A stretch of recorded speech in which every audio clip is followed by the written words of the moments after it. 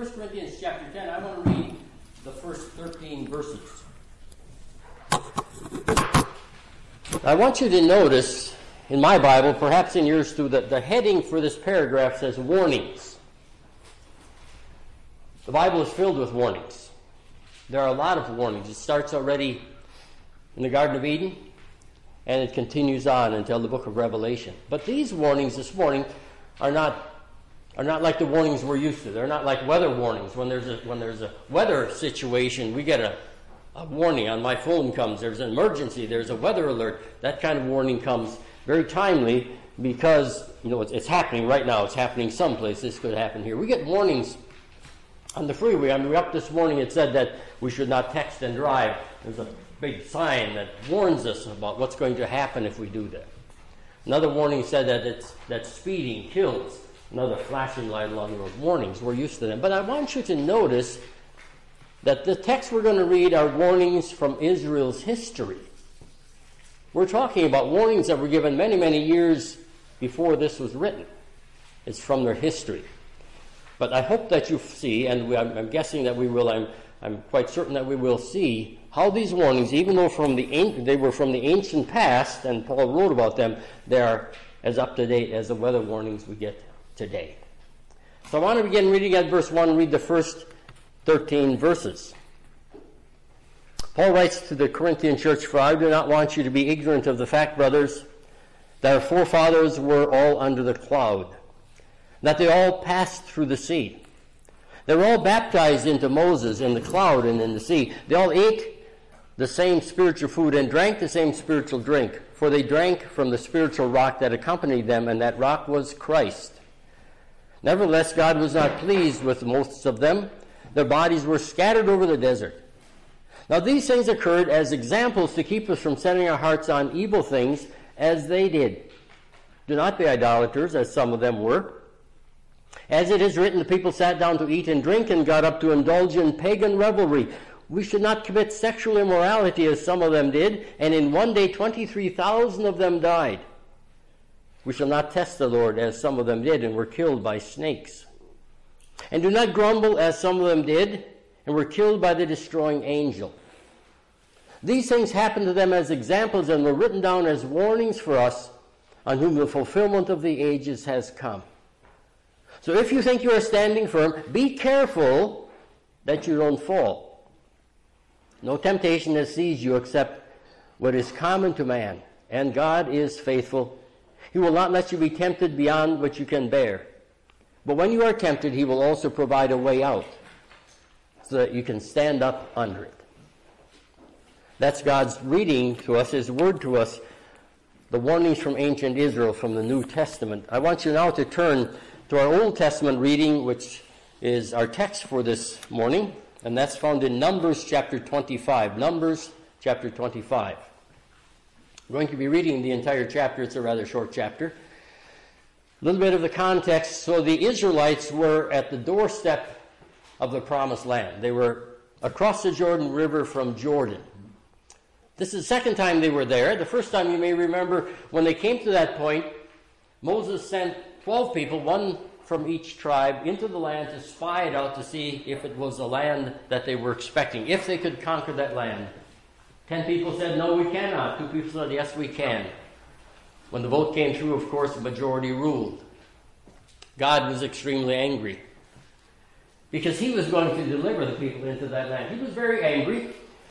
And so he turned them back into the wilderness so that entire generation that didn't believe he could carry them into the Promised Land died. Every one of them was buried. Their bodies were scattered across the desert. We just read that in the New Testament warnings. So there at that point, this is a whole new group of Israelites, the next generation. That's where our story begins. That's where we continue on. Verse 25, chapter 25, verse 1. While Israel was staying at Shittim, the men began to indulge in sexual immorality with Moabite women, who invited them to the sacrifices to their gods. The people ate and bowed down before these gods, so Israel joined in worshiping the Baal of Peor, and God's anger burned against them. The Lord said to Moses, take all the leaders of these people, kill them, and expose them in broad daylight before the Lord, so that the Lord's fierce anger may turn away from Israel. So Moses said to Israel's judges, each of you must put to death those of your men who have joined in worshiping the Baal of Peor. Then an Israelite man brought to his family a Midianite woman right before the eyes of Moses and the whole assembly of Israel while they were weeping at the entrance of the tent of meeting. When Phinehas, the son of Eleazar, the son of Aaron, the priest, saw this, he left the assembly, took a spear in his hand, and followed the Israelite into the tent. He drove the spear through both of them, through the Israelite and into the woman's body. Then the plague against the Israelites was stopped. But those who died in the plague numbered 24,000. And the Lord said to Moses, Phinehas, the son of Eleazar, the son of Aaron, the priest, has turned my anger away from the Israelites, for he was zealous as I am for my honor among them, so that in my zeal I did not put an end to them. Therefore tell him I am making my covenant of peace with him. He and his descendants will have a covenant of lasting priesthood because he was zealous for the honor of his God and made atonement for the Israelites. The name of the Israelite who was killed with the Midianite woman was Zimri, the son of Saluth, the leader of a Simeonite family. And the name of the Midianite woman who was put to death was Cosbi, daughter of Zerah, tribal chief of a Midianite family. And the Lord said to Moses, treat the Midianites as enemies and kill them, because they treated you as enemies when they deceived you in the affair of Peor, and their sister Cosbi, the daughter of a Midianite leader, the woman who was killed when the plague came as a result of Peor. That's God's holy word. Let's ask for his blessing on it. Heavenly Father, we thank you for your holy word.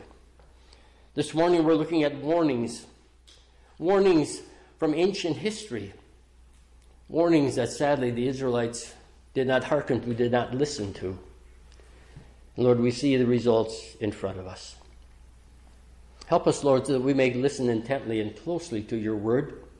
May it speak to us this morning. And so, Father, we ask for ears that are opened, minds that are opened, hearts that are opened, and ready to hear you speak to us through this unusual passage. It's in Jesus' name we pray. Amen.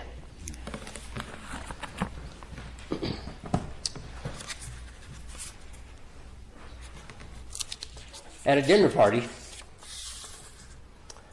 several of the guests were arguing about who is more trustworthy, men or women. No woman, said one man mockingly, can keep a secret.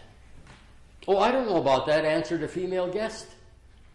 I've kept my age a secret since I was 21.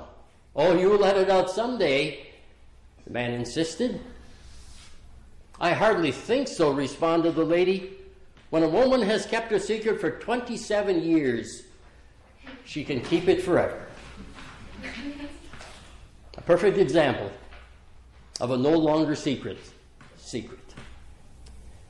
In the verses that we've just read together about God bringing his people from the bondage and the slavery of Egypt to the freedom of a promised land, we see another no longer kept secret. Indeed, it seemed that everyone and his brother knew about the journey of God's chosen people. It was not a secret. Immediately after the Israelites crossed the Red Sea, Miriam and Moses sang a song that predicted that this would happen, that the secret would be let out. Listen to what they sang. This is from Exodus chapter 15. The nations will hear and tremble. Anguish will grip the people of Philistia. The chiefs of Edom will be terrified. The leaders of Moab will be seized with trembling. The people of Canaan will melt away. Terror and dread will fall upon them. By the power of your arm, they will be as still as a stone until your people pass by, O Lord, until your people pass by. They predicted what would happen.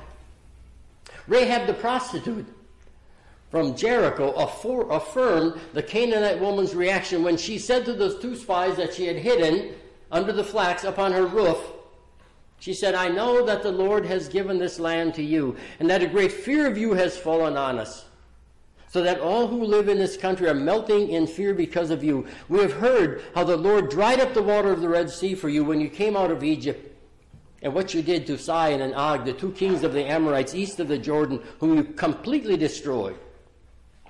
When we heard of it, our hearts melted and everyone's courage failed because of you. For the Lord your God is God in heaven above and on the earth below. So while it seemed that every inhabitant of Israel, or of Canaan rather, was shaking with fear, it was the nation of Moab that especially dreaded the masses of the Israelites who were encamped on their doorstep. They were terrified about Israel. They were terrified about her God because they had heard how she had won a total victory over the mighty Amorite kings Sihon and Og. They were afraid. No weapon, it seemed, no army seemed strong enough to defend the land of the Moabites and the Moabite people, or their lives, or their possessions. And so in fear and in desperation, they frantically looked for a way to stop Israel. Now, because they were a pagan nation, the first thing that came to their minds were supernatural powers. We're talking here now about forces of darkness. We're talking about spirits and demons. We're talking about curses and spells. It's an interesting story, it is. Balak, the king of Moab, in a knee-jerk reaction, purchased the services of Balaam, who was the best witch doctor in all of the land. They asked him, his directive then was to put a curse on Israel. But God had other plans for him, and some unique ways of showing him those plans. Here's what happened. The donkey that Balaam was riding on saw something in the road that Balaam didn't see. Now the Bible tells us what it was. It was an angel. And so she, the donkey, when she saw the angel, turned off the road into the field and refused to go back up on the land, go back up on the road. That is, until Balaam beat her with his whip. A little ways farther down the road, the donkey saw the angel for the second time. This time the angel was standing in between two stone walls, bridges maybe, or a gate on either side. And when the angel was stood in the way of the donkey squeezed over to the side as close to the brick wall as she could, and she pinned Balaam's leg between her rib cage and those rough stones. And so Balaam beat her again. Third time the donkey saw the angel, she lay down in the road and refused to move one step farther. This time, when Balaam beat her, God caused the donkey to talk to Balaam. She asked him, "What have I done to make you beat me these 3 times?" And then the Bible tells us God opened Balaam's eyes and he saw the angel in the road. He saw what the donkey had seen all along. Now, when Balaam finally reached the place from which he was supposed to curse Israel, God opened the mouth of Balaam, not the donkey this time, and caused him to pronounce blessings upon the Israelites instead of curses. And the Bible tells us that Balaam uttered these blessings against his own will, and of course against the will of Balak, the king who had hired him. And Balak was terribly upset with Balaam, so he refused to pay his curse fee. So this first attempt on behalf of Moab and Balaam to destroy the people of Israel, the people of God, failed miserably. In fact, it failed not just once. The Bible tells us they tried it 4 times over, and it failed 4 times over, 4 times in a row. But the resourceful Balaam came up with a plan B. If he surmised military might didn't work, and if invoking mystical powers wasn't successful, then let's seduce Israel away from her God and his might with sexual immorality and idol worship. His plan is revealed for us in Numbers chapter 31, the 16th verse. Read that sometimes. It's very interesting. Why do you suppose Balaam picked this option? And he had a lot of options to pick from. Why did he pick this option, do you think? Well, he picked it because he knew something about God. In fact, it appears he knew more about God than the Israelite people did. He knew that God was a jealous God.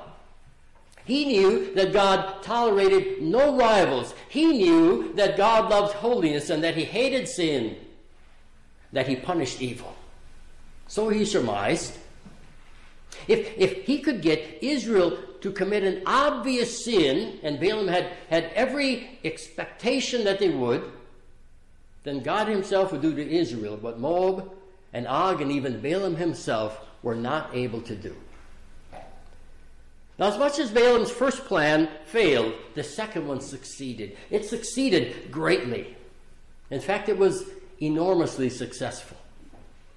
I mean, if there was one thing this wicked Balaam knew, it was the weakness of the flesh, and he knew exactly how to exploit that weakness.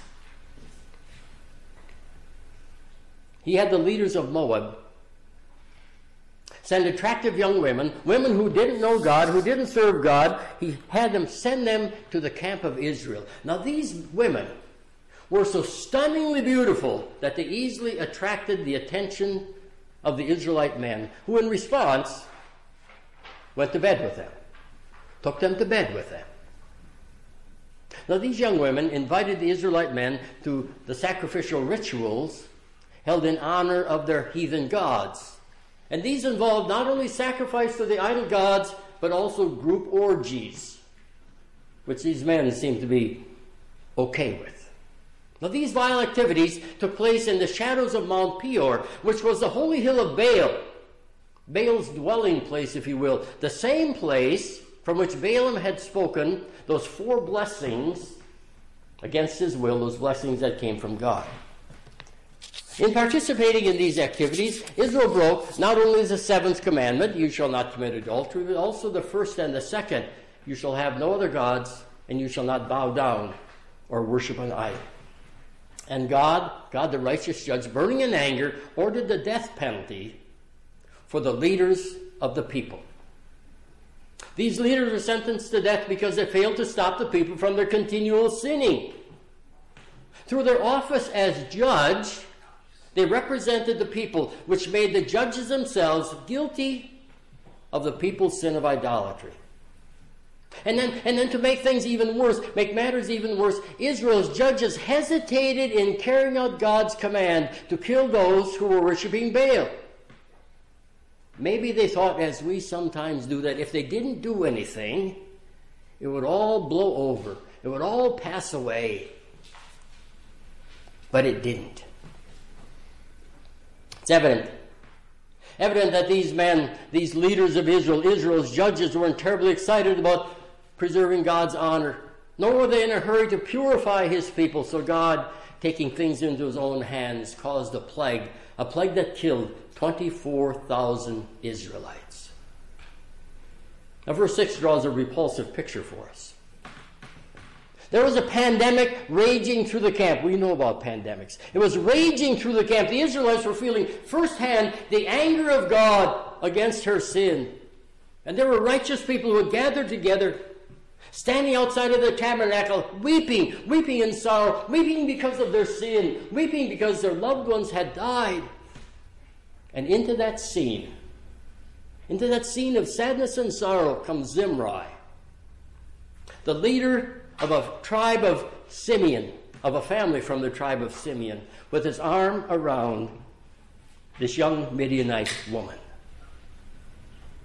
Now, don't get caught up in the change of nationality here between Moabite to Midianite. See, by now Balak had joined forces with the Midianites, who also wanted to stop the Israelites. They joined together to stop the Israelites from conquering their land too. So the Midianites and their women were also involved with the Moabites and their women. What was Zimri thinking about here anyway? He knew exactly what was going on. He knew why all of those people were there, standing in his way to his tent, standing there outside of the tent of meeting in the tabernacle. He knew that God was angry because of Israel's sin, yet in front of God and Moses and all of the people, he took this heathen woman into his tent to have sex with her, to commit adultery with her. His shameless action shows how far Israel had fallen. They had fallen to the point where sin was no longer sin. Guilt was no longer felt. And shame was an unknown emotion.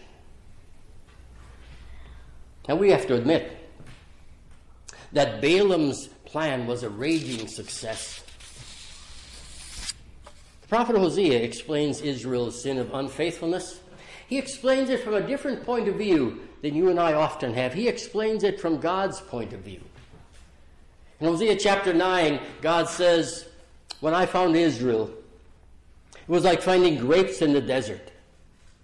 In other words, he's saying, when I found Israel, it was a beautiful thing. They were like sweet, tender fruit. He continues, it was like seeing early fruit on the fig tree. Wonderful, great people. God chose them on his own. But he continues, but when they came to Baal Peor, they consecrated themselves to that shameful idol and became as vile as the thing they loved. How sad it is, how very, very sad. Even before Israel set foot into the promised land, they had slipped into worshiping the local idol god Baal.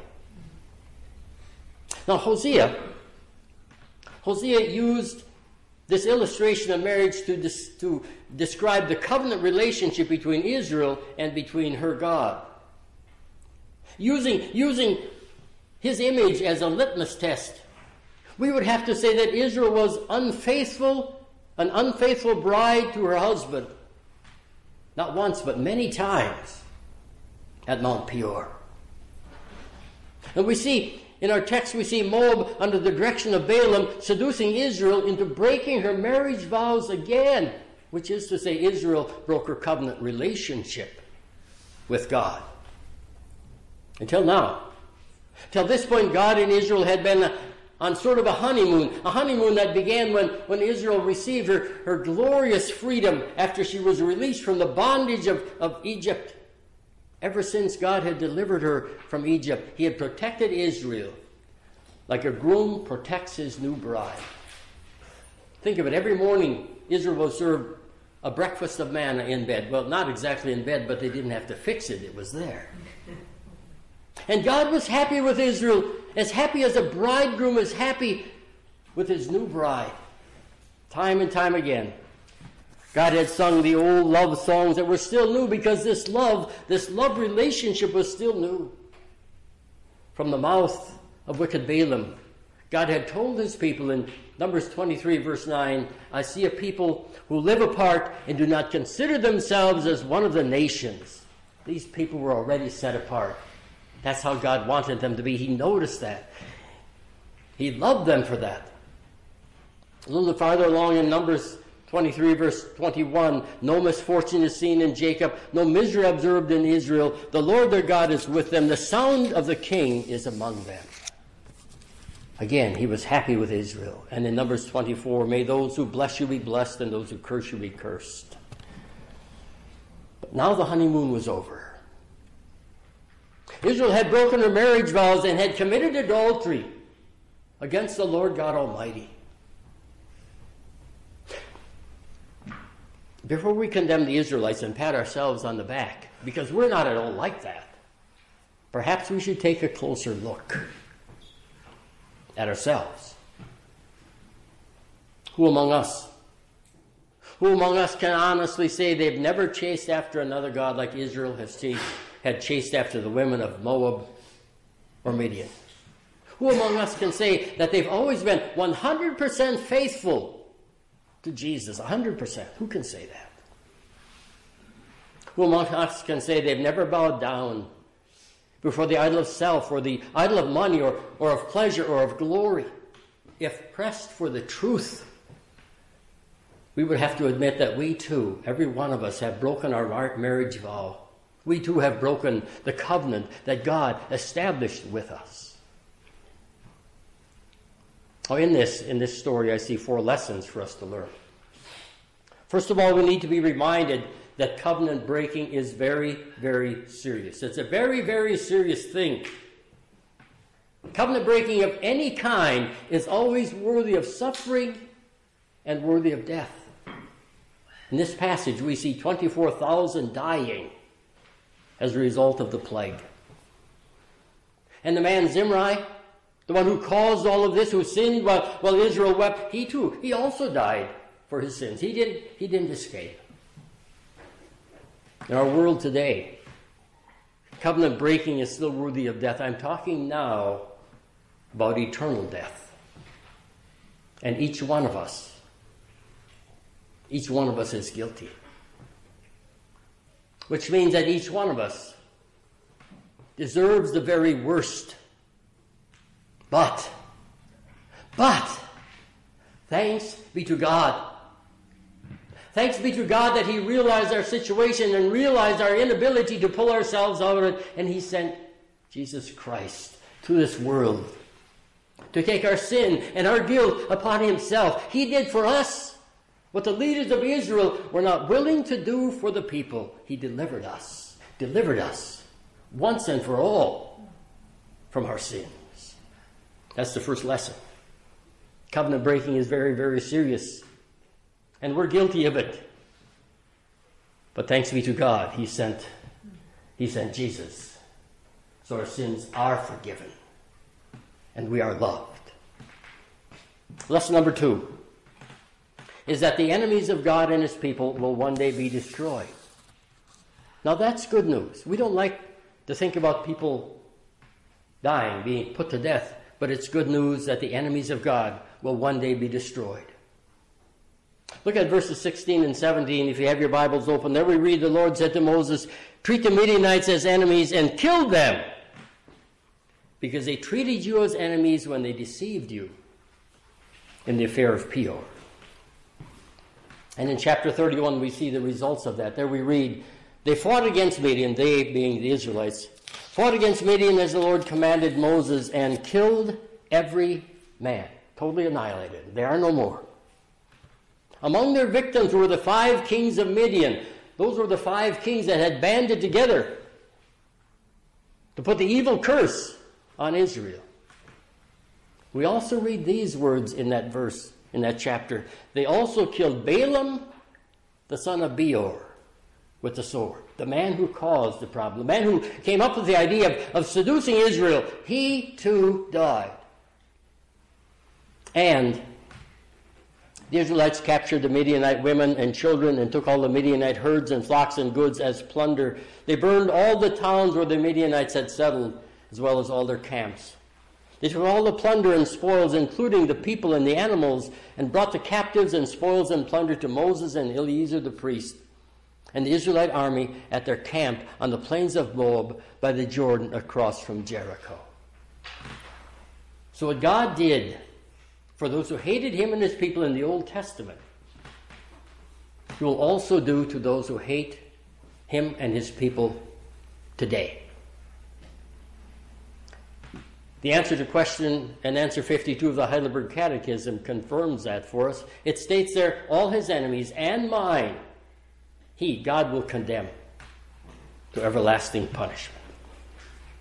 That's the second lesson. God punishes sinners. Third lesson for us in this story reminds us that God's people are called to be a holy people. I'm talking now about everyone in this room. We are called to be a holy people. We are called to be a separate people. We are called to be different from the world. We're not to conform to the ways of the world, and the reason for this call to separation is because God wants his people to be a light to the nations and a lamp to those who walk in darkness. In other words, you and I, everyone here, has been set aside to serve him. That's the third lesson. We are set aside for a purpose, to serve him.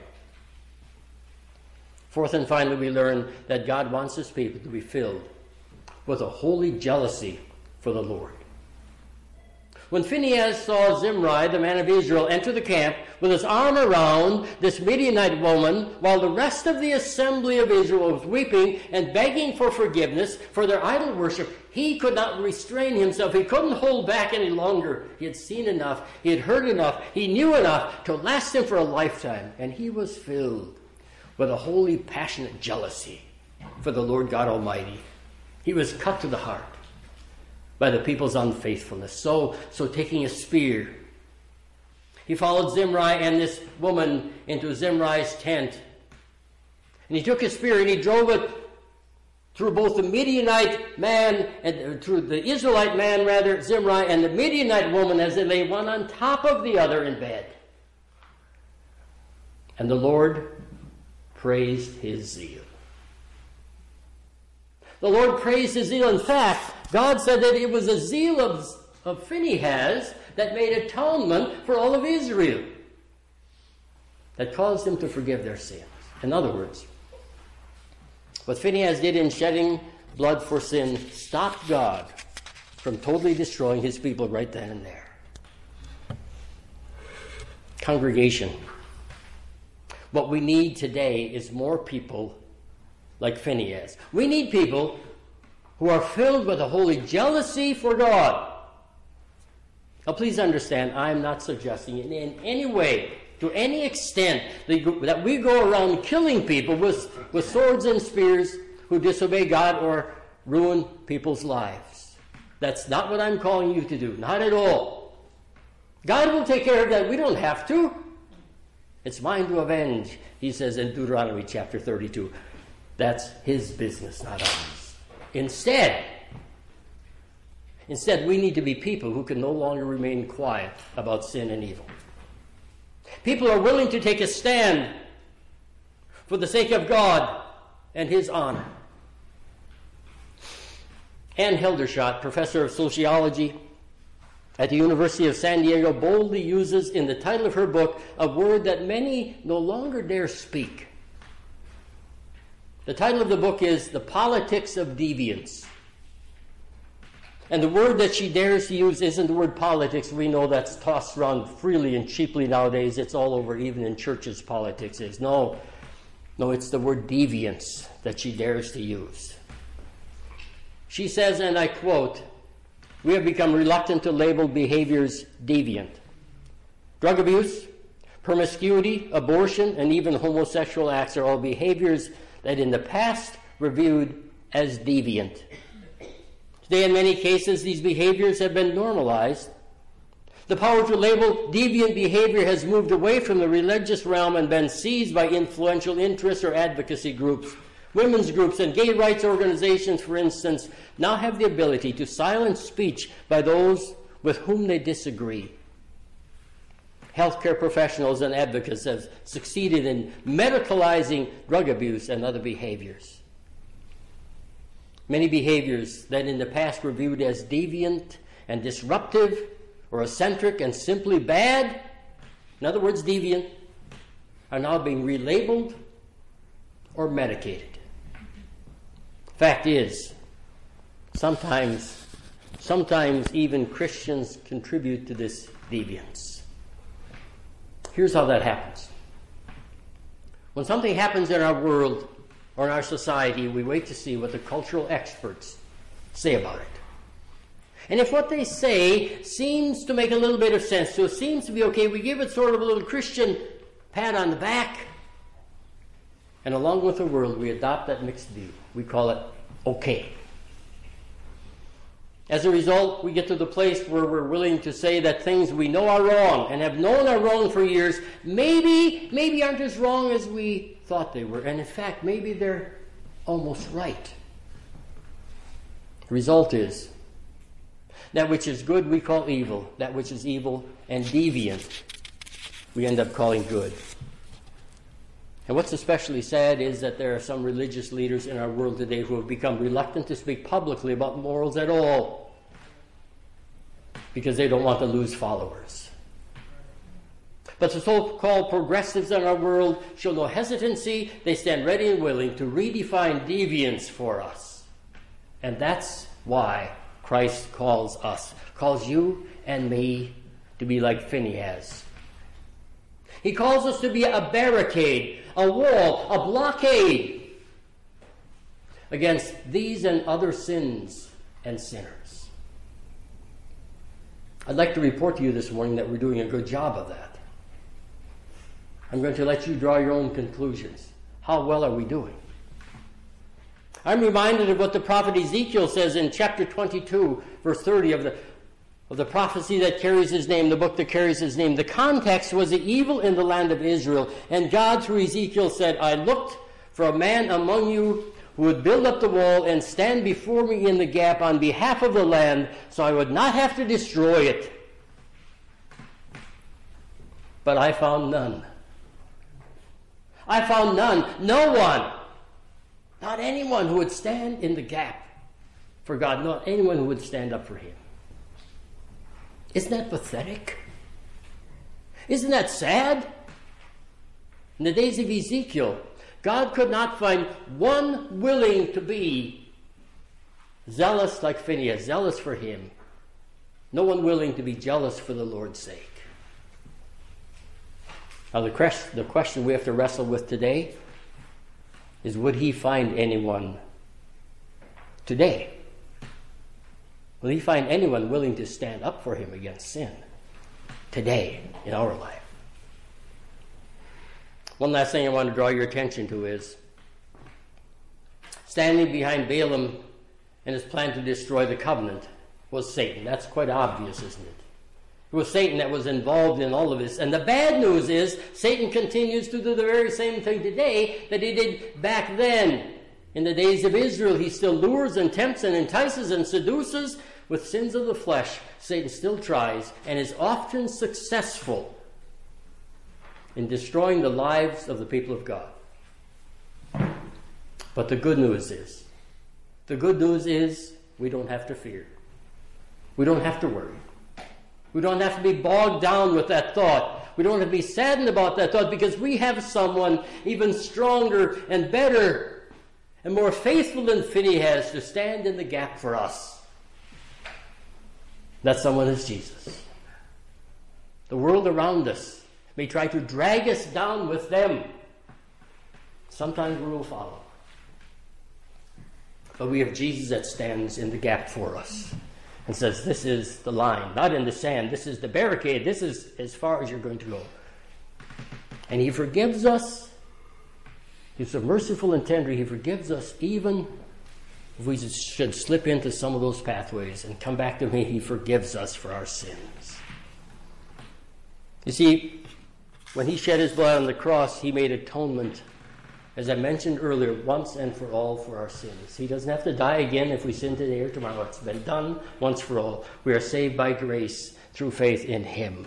And so we can live happily, but concerned. Happily, but concerned under that promise of eternal life. People of God, may our lives show our gratitude every moment of every day for that great deliverance. Amen. Let's pray together. Heavenly Father,